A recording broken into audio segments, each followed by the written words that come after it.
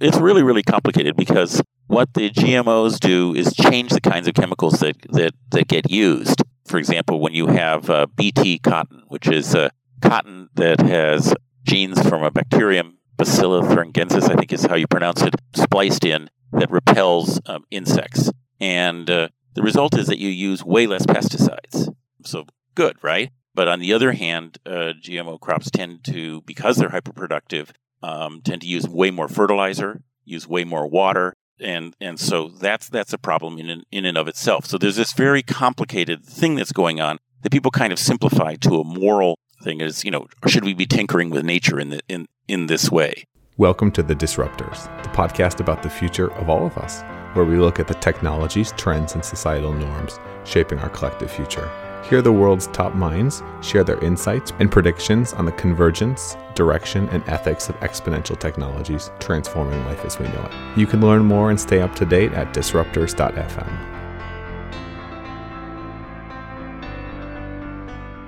Science is awesome, but for some reason society doesn't realize it. Today we've got a science journalist and author on the program who's dealt with everything from Columbus to wizards, prophets, and more, Charles Mann. He's the award-winning author of 1491, New Revelations About the Americas Before Columbus, and Uncovering the New World Columbus Created. He looks into the societies we really found, why things were way more advanced than we thought, and much, much more. He's a contributing editor for Science, The Atlantic Monthly, and Wired, and he's also written for Fortune, New York Times, Smithsonian, Vanity Fair, The Washington Post, and in 2018, Charles published The Wizard and the Prophet, which details two competing theories about the future of agriculture, population, and the environment. You guys are going to love this because we dive deep into that. When we discuss the important distinctions between today's wizards and prophets of the future, what are the biggest risks of geoengineering? How can we design a better, more 21st century government? What does the future of agriculture look like, and why GMOs are almost inevitable and probably a good thing? The reason social media is such a cesspool and what to do about it. The biggest myths about history and why winners writing the history books often makes things horribly mistaken. How do we handle growing inequality? Why libertarianism and communism are really two sides of the same coin? And what there is to be hopeful about emissions, the environment, and our future. If you love what we do, consider supporting us. Disruptors.fm/Patreon for more details. And now, without further ado, I give you Charles Mann. Do you meditate? I know I do, and we've talked about it a ton on the podcast. The benefits are enormous. We had Ariel Garten on the program a while back, and she founded this company called Muse. They make a neurofeedback, i.e. brain sensing device that helps meditators, anyone really, learn to control their mind and quiet their thoughts. The science is great, and neurofeedback helps meditators achieve Zen-level results in less time. I'm a big fan of meditation, as you guys probably know, and Muse is hooking listeners up with 15% off when they use our link, disruptors.fm/muse. That's MUSE. Disruptors.fm/muse if you want to take your meditation and mind to the next level. And now, let's get on with the program. We choose to go to the moon in this decade and do the other things, not because they are easy, but because they are hard. I'm super excited to have you on because you kind of have looked at that past and future clash of humanity. So I wanted to quickly hit your background before we dive into that big and deep topic. Okay, well, basically, I'm a science journalist. I mean, that's where I got my start. I've worked for Science, The Atlantic, Wired, The Atlantic Monthly, I think I said, National Geographic. It's over for a long time. But mostly right now I write books. And if you've ever heard of me before, it's likely because I wrote a book called 1491, which is about the Americas before Columbus. And then there is a sort of a bookend book called 1493, which is about what happened afterwards. And most recently, I wrote The Wizard and the Prophet, which is about ways that people think about the environment and the environmental questions that are facing us in the future. Which is really the big topic today. I want to talk about The Wizard and the Prophet a little bit, because you kind of talked about these two people who both have a great idea on how to make the future better and are pretty much killing each other because of it. Yes. What's the future look like? How do we survive 10 billion? Okay, so the idea is that there's going to be roughly 10 billion people in 2050. And so we're going to have to feed everybody, get water to everybody, get power to everybody, and avoid the worst impacts of climate change. So how are we going to do that?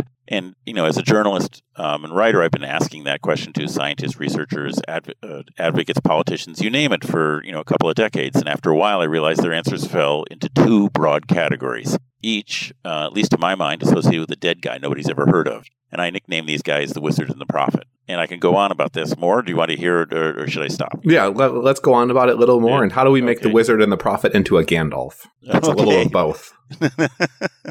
Well, that's a problem. So the wizard is a guy named Norman Borlaug, and he's a name that I think more people should know. He's the leading figure in what's been called the Green Revolution, which is the combination of high-yielding seeds, high-intensity fertilizer, and irrigation that doubled, tripled, or even quadrupled grain yields around the world in the 1960s, 70s, and 80s. And largely, though not entirely because of the Green Revolution and the sort of changes associated with that, the projections of disastrous famine that were common in the 1960s just simply didn't come true. And in fact, the world has largely been in a period without famine for the first time, so far as we know, in human history. And the lesson that many, many people drew from this is that science and technology, properly applied, can let you produce your way out of your problems. You put on your thinking cap, you think about the right kind of technical solution, and you can fix the problem without fundamentally changing the rest of society. In other words, you do what you're doing, but smarter and more. And so, quite often when you talk to people, they say, I want to do what Borlaug did for wheat, but for X, whatever X is. Now, there are some real downsides to the Green Revolution, and they led to a sort of simultaneous reaction to the opposite direction. And that's led by a guy that's even more obscure. His name is William Vogt. And he is the guy who put together the sort of fundamental ideas behind the environmental movement, which is I would argue, is the only enduring ideology that's come out of the 20th century. And the fundamental idea of the environmental movement is that the world has limits. These limits are set by ecological processes, and we transgress, we surpass those limits to our peril. And Vogt is the first guy who put all this together, and he wrote the first modern We're All Going to Hell book back in 1948. And if you read any kind of environmentalist stuff, it all comes back to Vogt. And his idea is you have to stay within the boundaries, stay within the margins, learn how to live in the system that we're in and embed ourselves in it more successfully. And if you think about it, these two approaches are kind of the opposite of each other. And Vogt and Borlaug met once.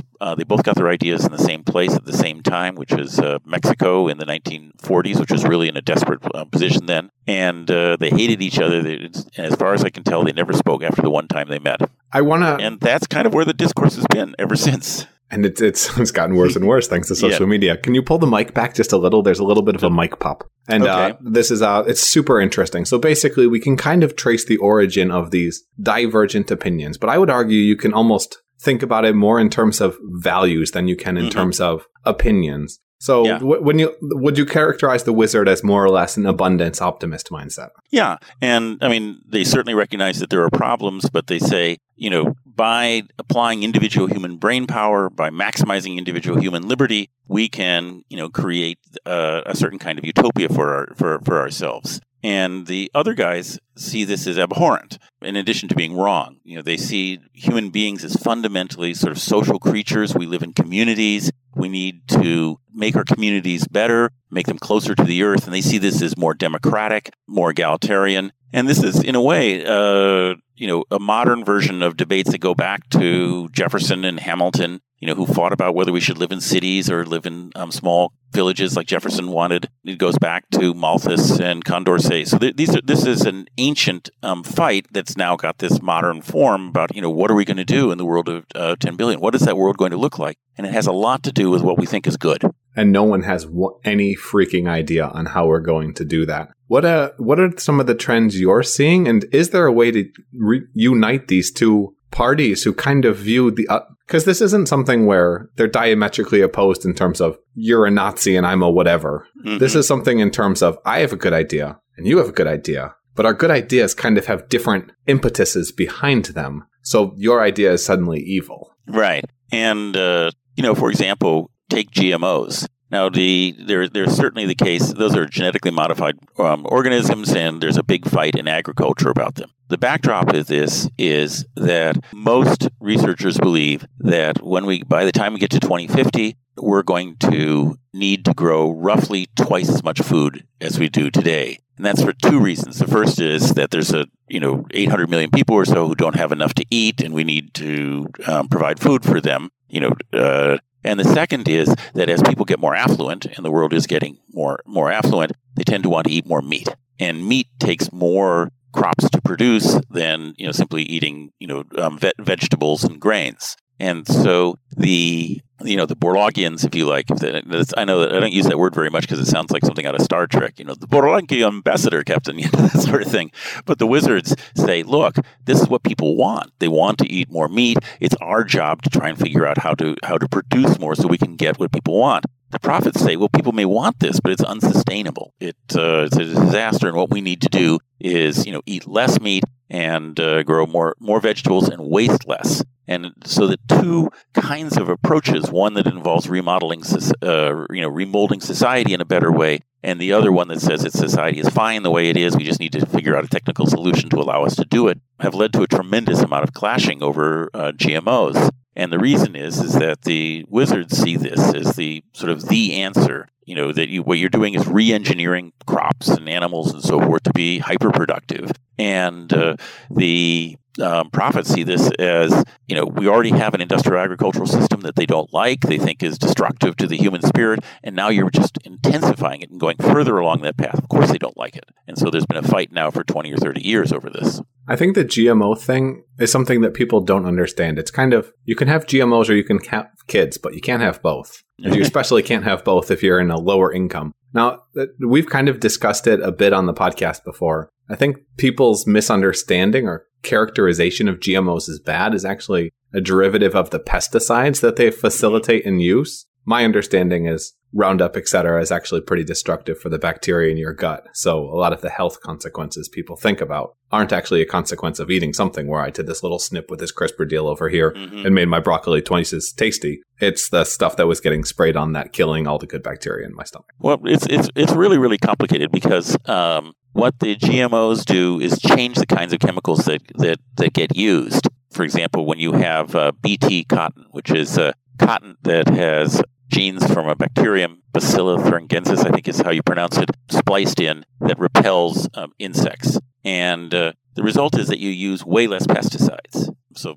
good, right? But on the other hand, GMO crops tend to, because they're hyperproductive, tend to use way more fertilizer, use way more water, and so that's a problem in and of itself. So there's this very complicated thing that's going on that people kind of simplify to a moral thing. Is should we be tinkering with nature in this way? And we are moral creatures. That's not necessarily a bad thing. But it does mean that the debate is less about the science than about what you think is right. What about clean meat? Have your cow and eat it too. I mean, like the artificial meat, like the Impossible Burger? Exactly. I'm not sure if that one's not necessarily the soy-derived ones, but the ones where they're clinically lab growing it. Yeah. I mean, it's completely fascinating. It's hard for me to believe that they'll be able to do that on a really large scale. And in places like India or poor parts of Asia that are the places that where meat and dairy product consumption is rapidly rising.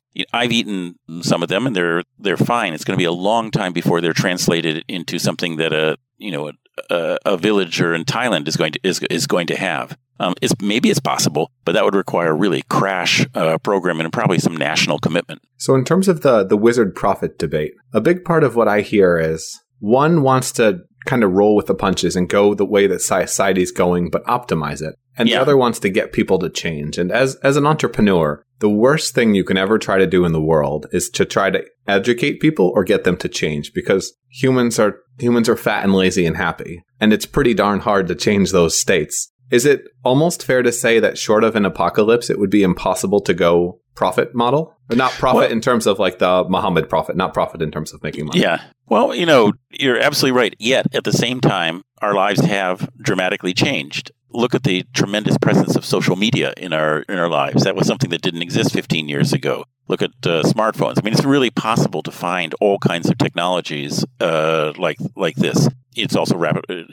The example I would give is that take slavery. This is an absolutely foundational institution for humankind. The oldest legal code that we know of, I think, is the Code of Hammurabi, which is from several thousand years BC. And if you read it, which you can read it on the internet, about a third of it has to do with the rules for slavery. It's a code basically regulating how you can buy and sell and use people. And that gives you some idea of how foundational this institution is. There's no society that we know of that had no type of slavery. And yet, in a few decades, in the early 19th century, this thing that had been existed for all of human history was effectively made illegal all over the world. Today, although the International Labor Organization will tell you there's 27 million or 29 million or whatever the number is slaves in the world, there is no part of the world in which it's a legal and accepted part of society the way it was everywhere in the world in 1800. And so this is a huge change that people made. Similarly, look at the role for women. Back in 1800, there's no country in the world in which a woman could get rid of an abusive husband. There's no country in the world in which a woman could vote. There's no country in the world in which a woman could have a bank account. And on and on and on. They couldn't go to college and so forth, except for possibly a very, very small number of elite women. And now, that's all dramatically changed, and it happened because a few suffragists in the late 19th, late 19th century and earlier 20th century was willing to risk ridicule and put themselves on the line. And we had these tremendous changes in human society. They're very much against the will of many of the people involved. So what you're saying is absolutely true, but we also have these major counterexamples. I mean, a truism in anthropology is that, as far as we know, there has never been a society in which women ruled.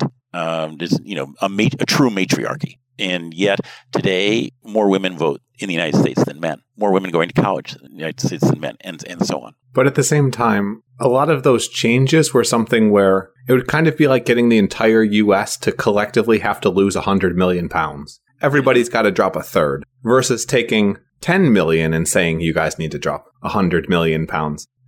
It's a strange metaphor, but it's kind of the tragedy of the commons reversed. Mm-hmm. Because it doesn't affect anyone all that much to make those positive changes. Well, okay, I have to get rid of, like the slavery example. That pretty much helped a lot of people and didn't really hurt very many, except for the ones at top. But but those are the powerful ones.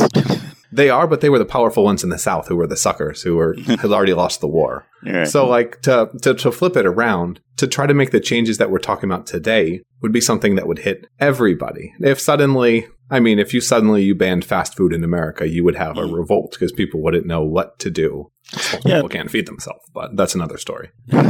But I think I would say, put it this way, something like, my wife is an architect and builder and very interested in sustainable design, and the people involved in the built environment will tell you that something like 30% or 35% of the emissions we make are in one way or another involved with the built environment. And to change that involves a bunch of regulatory changes. It includes changing the standards, the zoning standards of cities. It includes changing the way that houses are built, in terms of insulation and so forth. It means altering the way that utilities provide power and so forth. And these will have huge effects on the world, but it's not clear that they would have huge effects on middle class houses. I live in a house that she designed that's effectively zero emissions. It's not like I'm living in some bizarro, wildly different thing on a day-to-day basis. It's that there's a whole host of changes that are relatively invisible to me that makes our house in a certain way more like a profit stream. And so a lot of those changes could take place without having dramatic impact. How do we do it? Yeah. Well, for example, a huge deal is energy efficiency. Actually, this is something that both wizards and prophets agree on. And what there are these arcane political struggles in states where various interest groups fight over energy efficiency standards, and whether you have to retrofit your house or not, and what kind of aid that you get. And there's whole hosts of programs that if you want have your house surveyed for for heat loss and that sort of stuff, the state will pay for it for free. All of this everybody knows about, but these will represent actually a profound change in the way we deal with the built environment. Similarly, something like a CAFE standard, which is the standard for oil, for the amount of gas that your car has to burn, and the mileage standards. These can be tweaked in such a way that the manufacturers have to change them. And all this doesn't actually require dramatic changes in lifestyles. So similarly, the United States has been one of the leading, it's sort of strange to say, but the United States has been one of the leading countries in reducing its emissions of carbon dioxide. And that's largely because we've shut down a whole bunch of coal plants. something like half the fleet in the last 10 or 15 years and switched to gas, and so reduced our emissions by that much. And, this did not cause a revolution on the streets. It made some utility owners pretty mad. But, like you were saying, with the slavery, the average person wasn't affected by this, except for the human health parts of it, in which the people near the coal plants are now having better air. So there's a lot that can be done that doesn't require, totally dramatic, shutting down of fast foods and so forth. And one way that you would do this is, if you're a wizard, you would say, well, let's keep the fast foods. We'll just make them, plant-based meat and so forth. And I've had them, and they're pretty good. And I think a lot of people would go along with that. If you're a prophet, you say, well, okay, well, the fast foods are all right, but let's make sure that they have lots and lots of really tasty other things to eat as well. And both of those can probably go along. McDonald's can probably live with either of those. Do we have to change?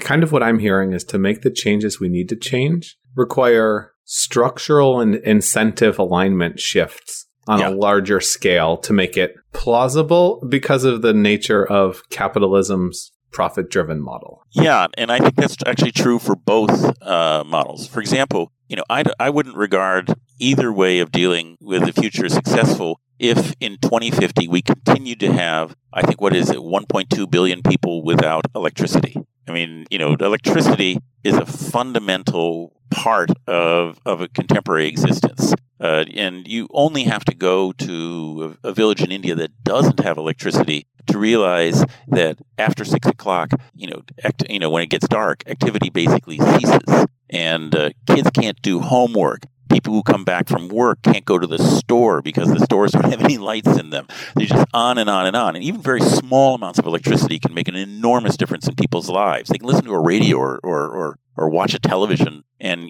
get news from the outside. So we have to provide electricity for those people. Right now, the incentives of capitalism are not providing them because they're scattered around the rural people. They don't have any money. On and on and on. And so if you're a wizard and you want to use nuclear power, for example, which is carbon-free, to reduce the amount of carbon in the air, when you provide electricity for 1/7 of the world's people, you want to provide it for nuclear power. You're going to have to somehow change it to reward the companies to actually build the lines out there to eastern Kenya or central India or wherever it is that you're talking about. If you're a prophet and you want to say, no, we don't have nuclear energy, we want to have distributed solar energy, you still have to get the panels out there somehow. You still have to build these microgrids that you like. And both of those are, right now, with the rules that we have, not reasonable things to do for companies or for states. And that's why they haven't done it. We've evolved beyond kingdoms. We've evolved beyond feudalism.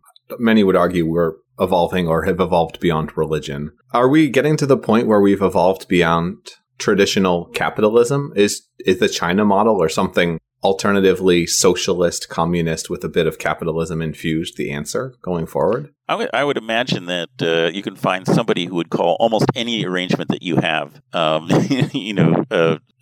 kind of socialism. I mean, basically, all capitalism involves a particular way of marshaling resources.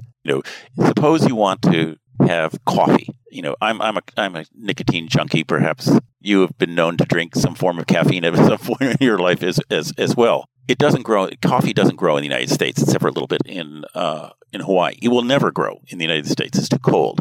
And so you want to take coffee from Ethiopia, say, because you want to reward Ethiopian farmers, and that's also really tasty coffee. How are you going to do this? It's going to involve collecting lots and lots of individual farmers' coffee beans, putting them on some kind of conveyance, and bringing them over to the United States. Basic physics tells you that having zillions of little individual shipments is crazy and inefficient. You're going to put them in a giant ship or giant plane or whatever it is that you're going to use.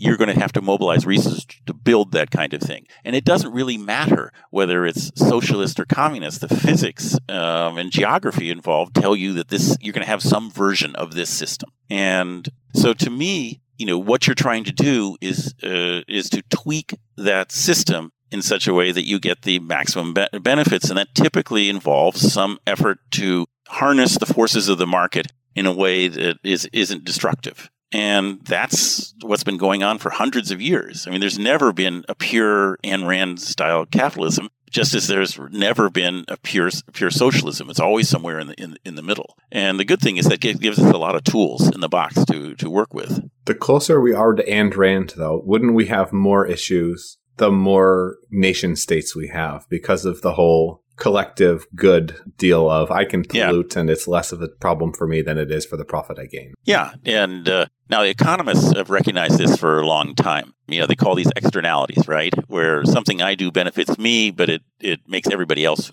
worse off. And the market doesn't capture that. And that's called an externality. And I believe the first textbook on externalities was written in 1916. So this is a very, very well-known economic issue, even though apparently Ayn Rand hadn't really understood much about that. And that's why we have, clean water rules and clean air rules. And it's very difficult for me to imagine a society that wouldn't have those. China, for instance, has often sort of tried to go along without them. And the result is that they have tens of thousands of environmental protests every year. And they've been forced into enforcing those rules. It's interesting. How do we deal with a situation like the Paris Agreement then, where it is everyone kind of has the ability to drop out if they want to, or pull a Trump? I have perhaps this is where the moment where you confess your unpopular opinion. So this is my unpopular opinion. I think it was stupid for Trump to do this, but I don't think it was as big a deal as you might think. And the reason is that the climate problem, although certainly global, manifests itself locally in so many different ways that it's very difficult to come up with a one-size-fits-all. And even though that I think the Paris Talk framework is a really good and useful thing, what's really happening in our country and in the rest of the world is a mosaic of individual efforts. Probably far more important is the California Air Resources Board, which is the one that determines air quality standards for California and is connected up with the now Gavin Newsom's advisors, which is called the Nifty 50. And the reason that that's important is that they have set emission standards for cars, and 14 other states, I think it's 14, it's either 13 or 14, I can't remember, have agreed to go along with them, which covers about 45% of the American automobile market. So even if Trump, takes away from that, the California Air Resources Board and similar compacts, like there's one in New England, have enormous power to set things for their respective regions. And so it's really important that we recognize all these different layers of efforts that go on into something like combating climate change, and remember that these giant global efforts are maybe less important than we think, even though it's they're symbolically important, but maybe less practically than we might think. What do you think about the wizard solution of geoengineering? India sees that their population and temperature are going to rise much too quickly, and we have to fix this problem, even though Russia's real cool with it because it's making parts of Siberia that totally suck livable. How do we deal with a nation state or even a Bezos just deciding to pull a wild card? I'm actually quite worried about this. And, so what we're talking about is, something that the most common method of geoengineering is what they call SRM, solar radiation management. And that is you put something up in the stratosphere that reflects a portion of the sunlight away. The most commonly used one is, or imagined, it's never been used, is you take sulfur dioxide and you spray it up in the atmosphere, combines with water vapor there, and forms tiny glittering drops of dilute sulfuric acid. And that reflects, 15, 20% of the sunlight away from the Earth and into space. And we know, in principle, this could work. In 1991, a giant volcano blew up in the Philippines and did just that. It sent about 20 million tons of sulfur dioxide into the stratosphere and lowered the Earth's temperature by about a degree and a half Fahrenheit for a couple of years. So 20 million tons, we know how to carry that up. We have specialized delivery vehicles. They're called 747s, and we could put them up there. It'd be better to have special purpose vehicles that could go up higher than 747s. But the point is, this is very eminently doable. And in fact, you could lower the entire Earth's temperature by a degree or so for a couple $2 billion a year. So that Bill Gates could personally finance this if he wanted. Now, Forbes says there's 450 billionaires in the world. So there's like 400 private individuals who could do this. And look at Elon Musk. Do we think that legality would stop him if he got this in his mind? I don't. So I do worry about this. There's a wonderful book by Martin Weitzman and Gernot Wagner called Climate Shock, and they talk about this, and they call this the free driver problem. Free rider is when it's so cheap for people to do something that they just hop on and take advantage of other people's actions. And in this case, it's so cheap for people to do something that they can just do something completely renegade. And so they argue, I think convincingly, that this is quite likely. I mean, if you're in Indonesia and you see, the sea level rising rapidly, are you going to really worry about the sensibilities of other people? So this is something I'm quite worried about, and I think that this is a case where you really do want to have some kind of international governance. Because otherwise you have World War III because someone sends something up and someone else doesn't want it. You can imagine India and Pakistan really, really not appreciating these efforts. Well, India and Pakistan would probably appreciate it if you prevented the heat from rising. Right, but India wouldn't like it if Pakistan did it in such a way that the water from the Himalayas suddenly stopped flowing, or that they altered the patterns of the monsoon, and vice versa. And there's plausible deniability too, which is problematic. And the Chinese really wouldn't like it, if India altered the monsoon to give it more water, more cool, and that had an impact on China. And you can imagine that the impact wouldn't be great. Yeah, like when we all play Risk or Monopoly or whatever, there's a board of rules, and you can't break the rules. That's why the game is fun. We don't have those rules internationally, other than standards, which we can kind of cross, especially if you have the biggest military. Right.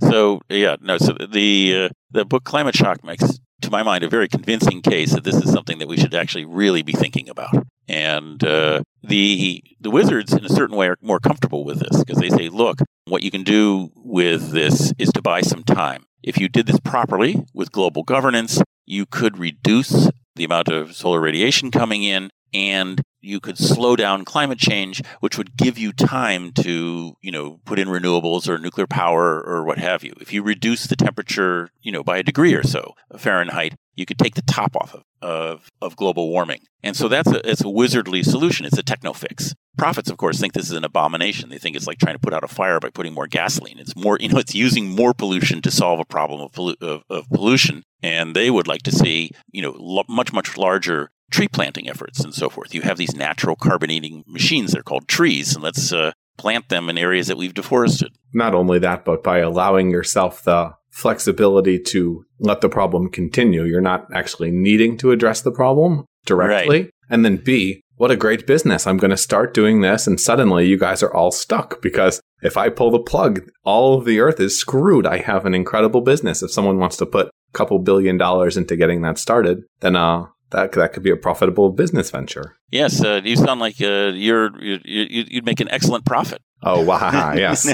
So it's one of those things. Speaking of the future, let's talk about the past. 1491. Mm-hmm. My understanding is this is a super interesting book, and there's a lot that people don't understand about what Columbus actually came to. So tell me, what was the genesis for this, and what did you find? Well, really, as I said, I was a writer for science.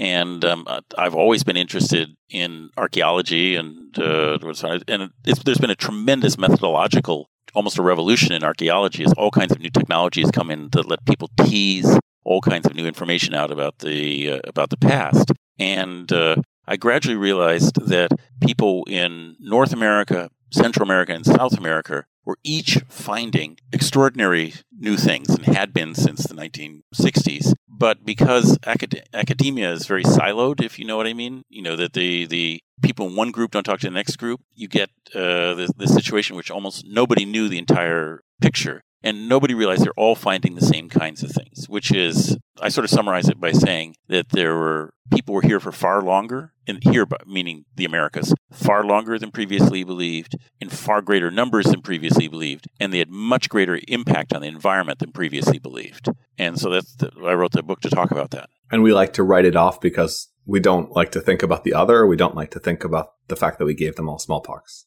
A little bit of both. I mean, one of the things there was a guy named Henry Dobbins back in the 1960s who really sort of pioneered this, and he pointed out that these diseases, we're talking about smallpox, measles, diphtheria, cholera, all the great killers that are, rapidly spread from person to person, didn't exist in the Americas before Columbus. And so in the first 150 or so years after Columbus, it was like the huge amount of suffering and death that had occurred over the millennia in Europe and Asia and Africa from these diseases were compressed into this 150-year period, and somewhere between 2/3 and 90% of all the people in the Americas died. And so when many Europeans came to the Americas, they were coming into landscapes that had been denuded of people. They had been, the wilderness that they saw had been created, just a few decades before by these diseases, because they sort of exploded through the countryside like chains of firecrackers. Not only because the people didn't have any immunity to them,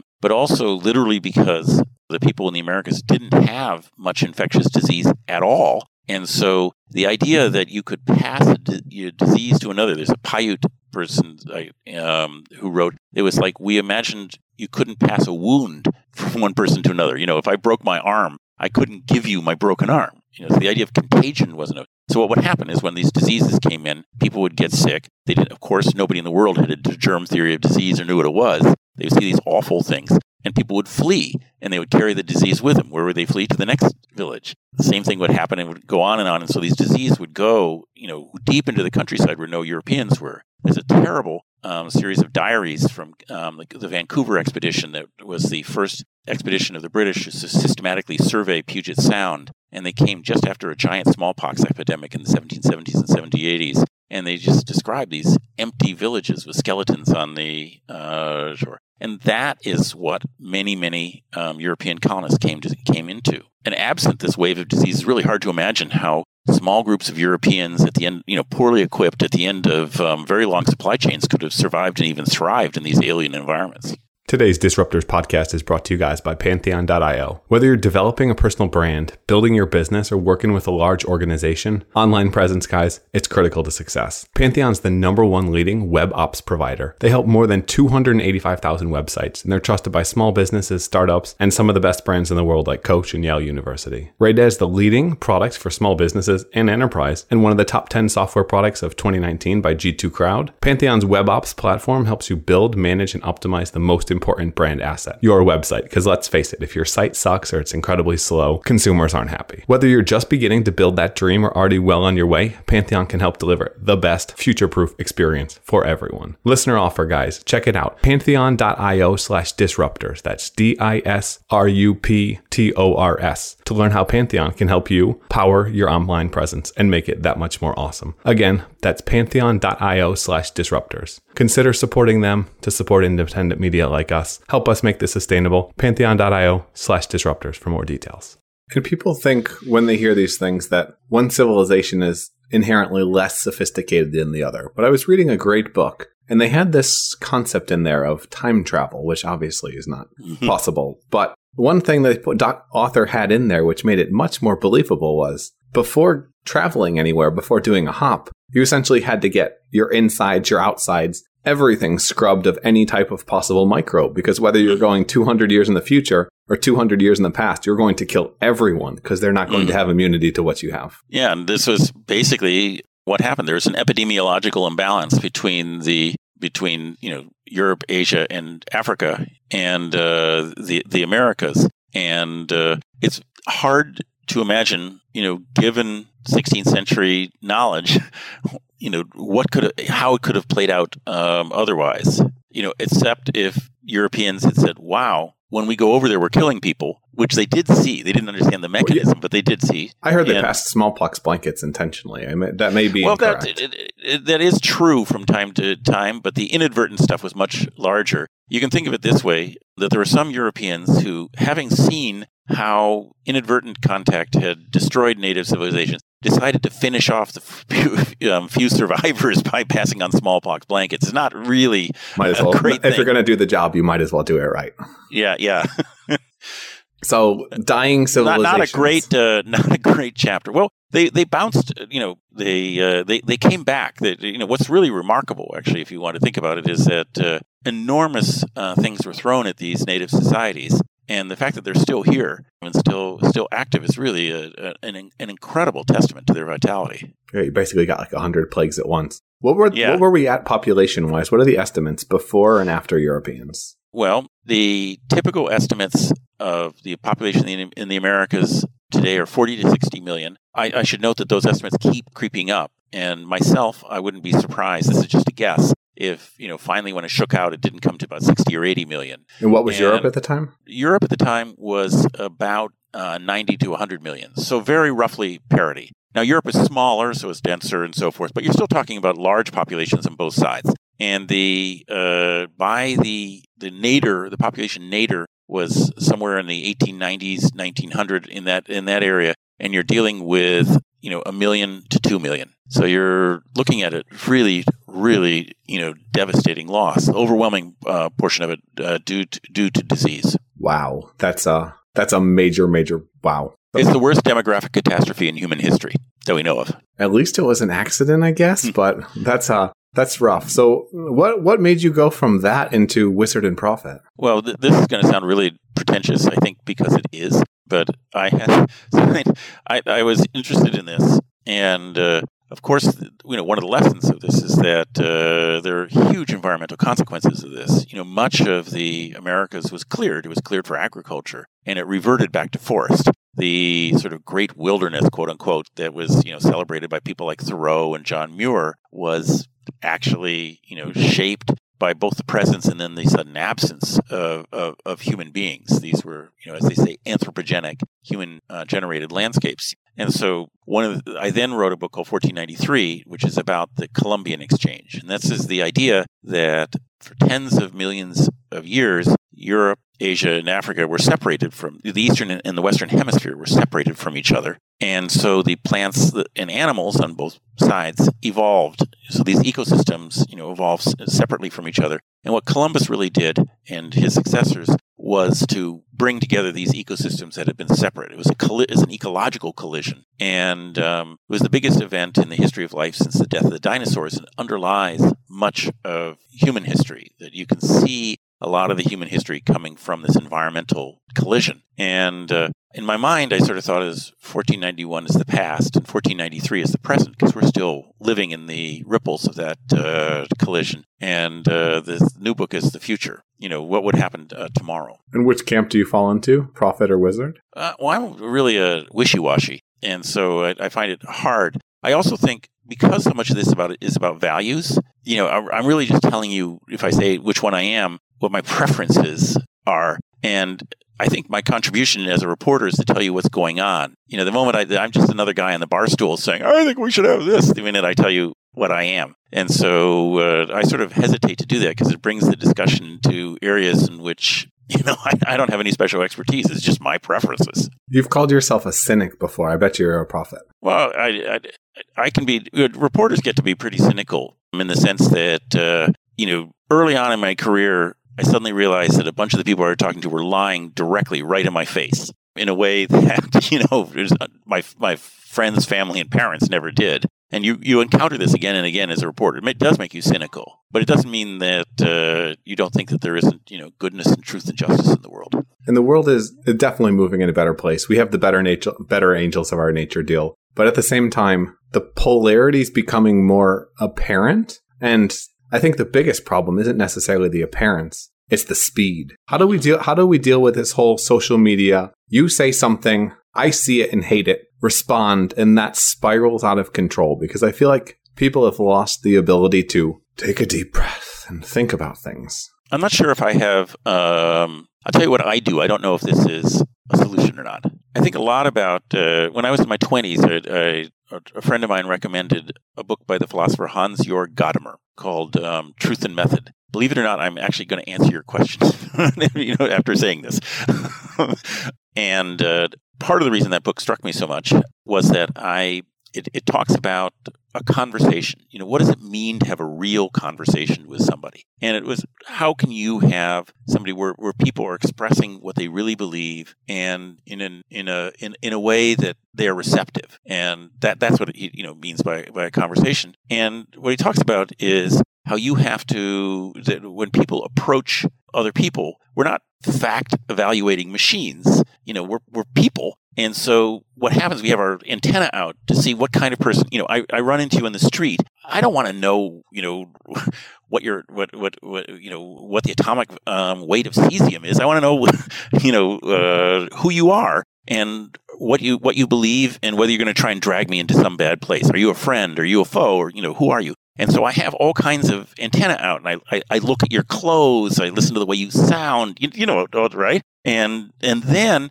if I decide you're a friend, I might be willing to listen to you. And I think a lot about this when I write as a writer, and part of that includes being on Twitter and that sort of stuff. Is what am I telling people? And a huge amount of social media communication and, unfortunately, journalism is kind of signaling, I am this kind of person, which is often saying, I am on this particular team. And people pick up on that. And that's why, and they're primed to pick up on that. And that's why they react so hostilely. So I think a lot about when I write about, am I telling people this is not for you, and you're not who I'm talking about, and I'm, do you know what I mean? And if people were more aware of this, I think you might have some of this. I've been very, very lucky in escaping, that kind of social media opprobrium. And part of it probably is, that I'm not an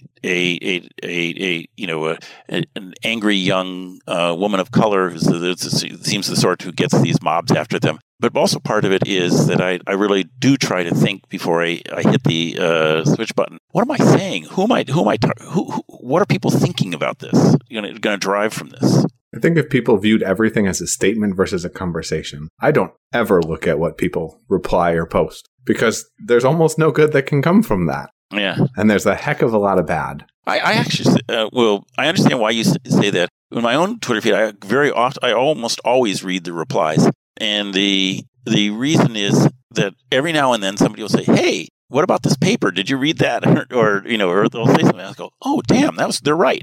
So I understand where you're coming from. I also typically don't spend a lot of time talking about Trump and that sort of thing. I think there's a whole lot of better people than me to talk about him and those subjects. Let's I try to talk about things that I actually feel like I can contribute and make some difference.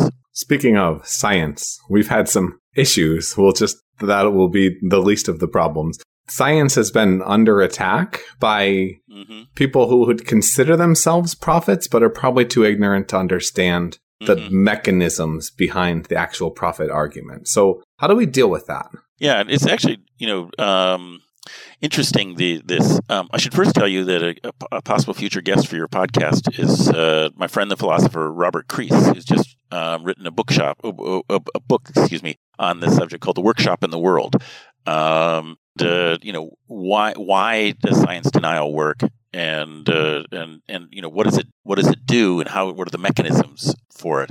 And really, a lot of it has to do, in my opinion, and I think in his opinion, is the sort of rhetorical way that science gets used. You'll see that in climate change arguments. This is going to happen, therefore you have to stop driving your car. And there's a philosopher, Hume, who pointed out that is and ought are two different types of statements. That this is going to happen doesn't mean it doesn't necessarily say you have to do something. And so part of this is that science is used as a club. And I think it's really important not to do that, and to separate. And in fact, in The Wizard and the Prophet, when I wrote the book, I tried very, very hard to say, this is what's going on, but it doesn't mean you have to do something about it, or you have to do this about it, or that about it. For example, it's totally clear that we are going to have some major freshwater shortages. So in some sense, yes, we have to do something about it. But the science doesn't tell you whether conservation and, being thriftier and using less is the course, or desalination and making more is this. That's a value choice. The science can only tell you there's probably not enough. But at the same time, one of the big problems I have is scientists just suck as communicators. So we have, they always violate these rules. They always violate these rules. They're the opposite of charisma. And scientists are always looking to prove themselves and others wrong. Well, not always themselves, but generally at least others wrong. That's kind of how they get their cred, so to speak. Right. But when you have a situation like that where I don't really want to go out in public, I don't really know how to make a convincing argument, and I'm willing to say that this might be wrong, you kind of just appear, I mean, imagine a politician who did all of those things. It's hard, even if your opponent is lying their face off, which has happened. It's hard to compete on a charisma sense because human beings aren't motivated by knowledge or fact. They're motivated by emotion and feeling. Yeah, they are. But also, I mean, the world of knowledge and fact is involved. It's interesting. I heard a politician talking exactly about this at the last year at the Denver Museum of Science and Nature. And she said, look, in the political system we have, it all comes down to a vote. Should I vote for this bill or not? Not what is the best thing, but, the choice I actually have is this. It's a binary one between this and not this. And she said scientists are very uncomfortable with that because any bill is going to be really, really imperfect, and they'll want to amend it and so forth. She said the scientists should come in at the very beginning and say, this is what's going on. And then if I want to address it, will this address it? At the beginning. She said that never happens. The scientists come in at the end when the bill has been crafted and the vote is this, and they say it's not adequate. Is that chicken and the egg or egg and the chicken, though? Is it that politicians not going to the scientists because they aren't really active, or the scientists not going to the politicians because they're too busy in the lab? She said think of it this way. If the scientists don't go to the politicians, there are plenty of other people who do. That's the system we have. And yes, you can imagine but you need money for that lobbying. Yeah, you need money for that lobbying. She said, but typically, and particularly on the state level, where a lot of stuff that these decisions happen. If you're a state legislator and a guy from the local university who's an expert in that says, I'd like to see it, chances are pretty good they will see you. I'm sorry, you may be hearing a dog barking in the background, and that is my dog. They're very important for humanity's survival. We wouldn't have made it here without dogs, guys. Right, who is apparently telling me that the mailman is here. Like this. Okay, he seems to have stopped. Sorry about that. You can cut it out. No worries. It's always fun. I think that that's part of the reason why I like to have long conversations, not because of the random dog that comes in, but because you've given a TED Talk and your TED Talk is awesome, but it's like 10 or 15 minutes and you can't really expound upon bigger ideas. And let's face it, we don't have a million people that are going to go out and buy the book. And even if they buy the book, that you're not going to get you off the cuff. Off the cuff, I think those interesting things happen. What are you interested in the most today? What's either keeping you up at night or has you the most excited? Well, I'm a person who, for whatever reason, likes to write. There's a lot of writers who don't.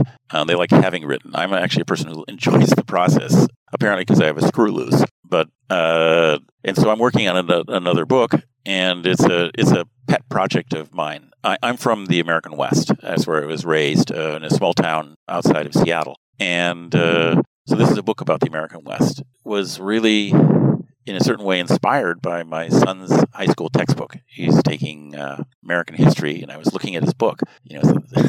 It's amazing how uninviting textbooks are. This thing is like 1,000 pages.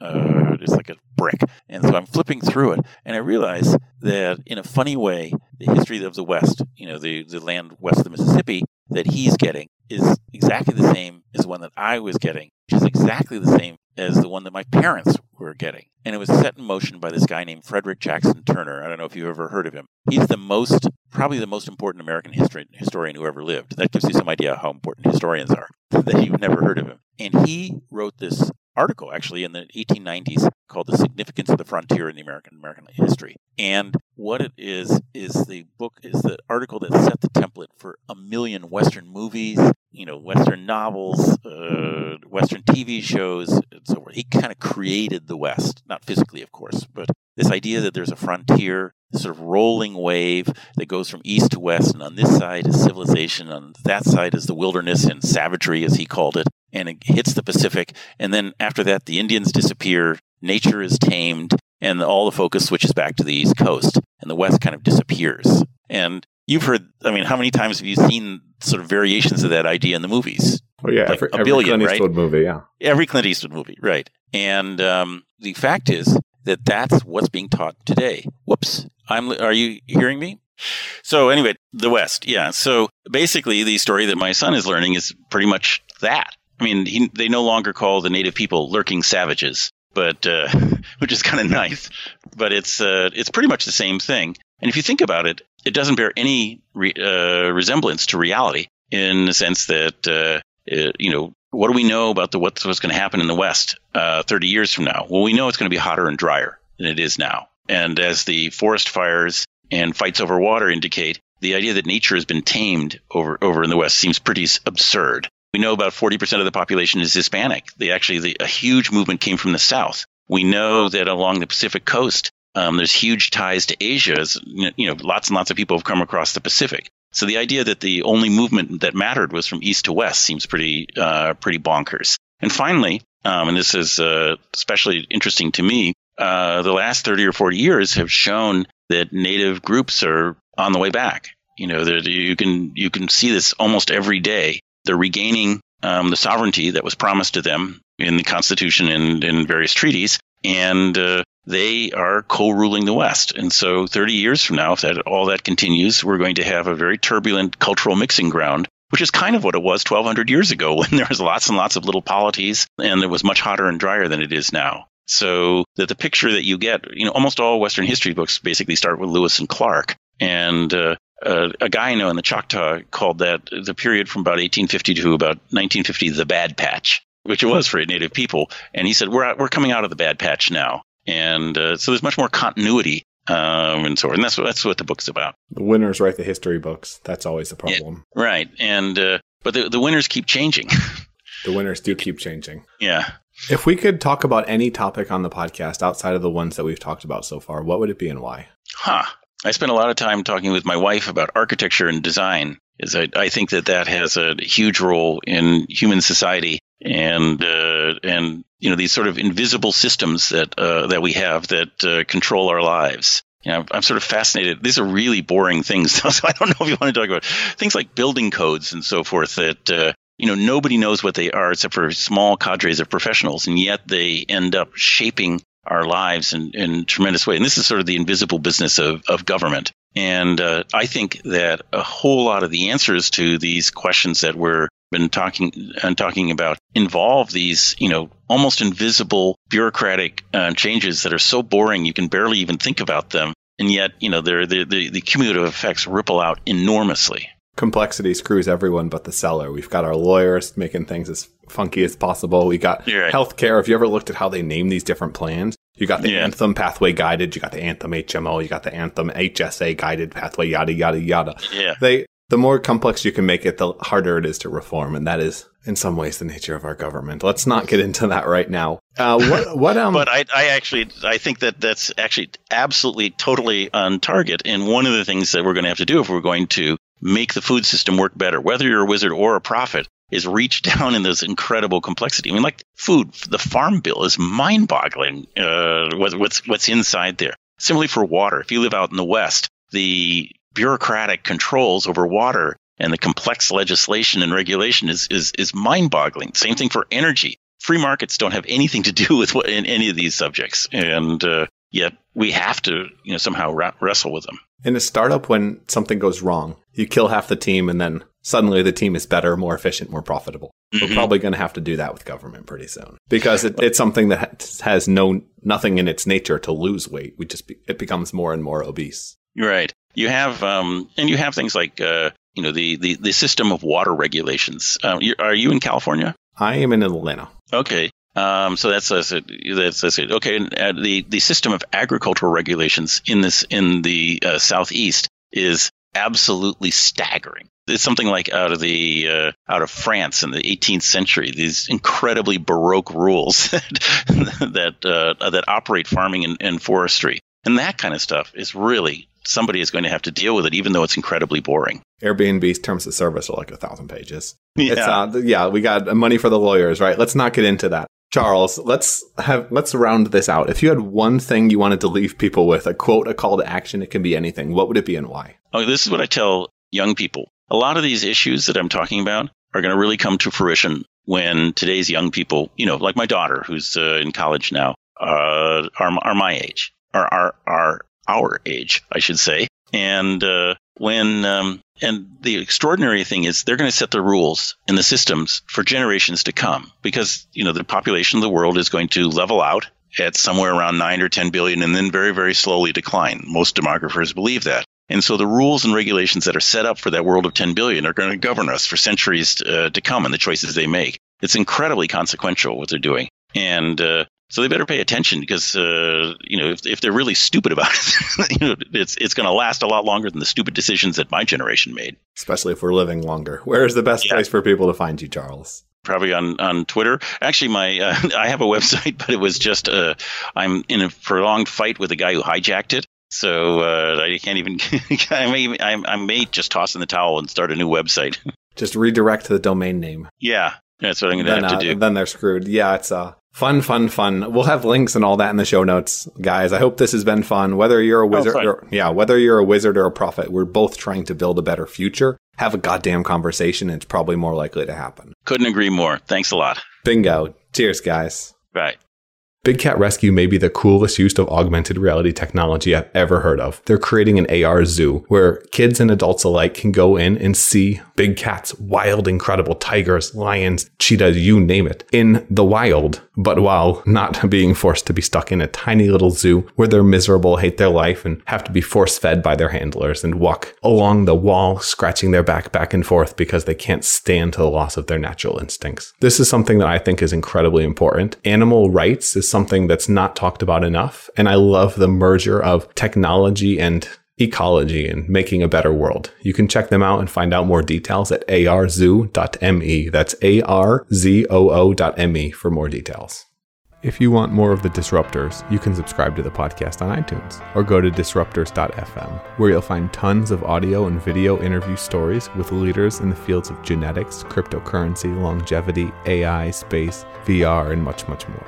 You can also follow me on Twitter at MattWardIO. If you enjoyed the show, please leave a quick review on iTunes at disruptors.fm/iTunes to help more people discover the podcast and help us make a bigger impact.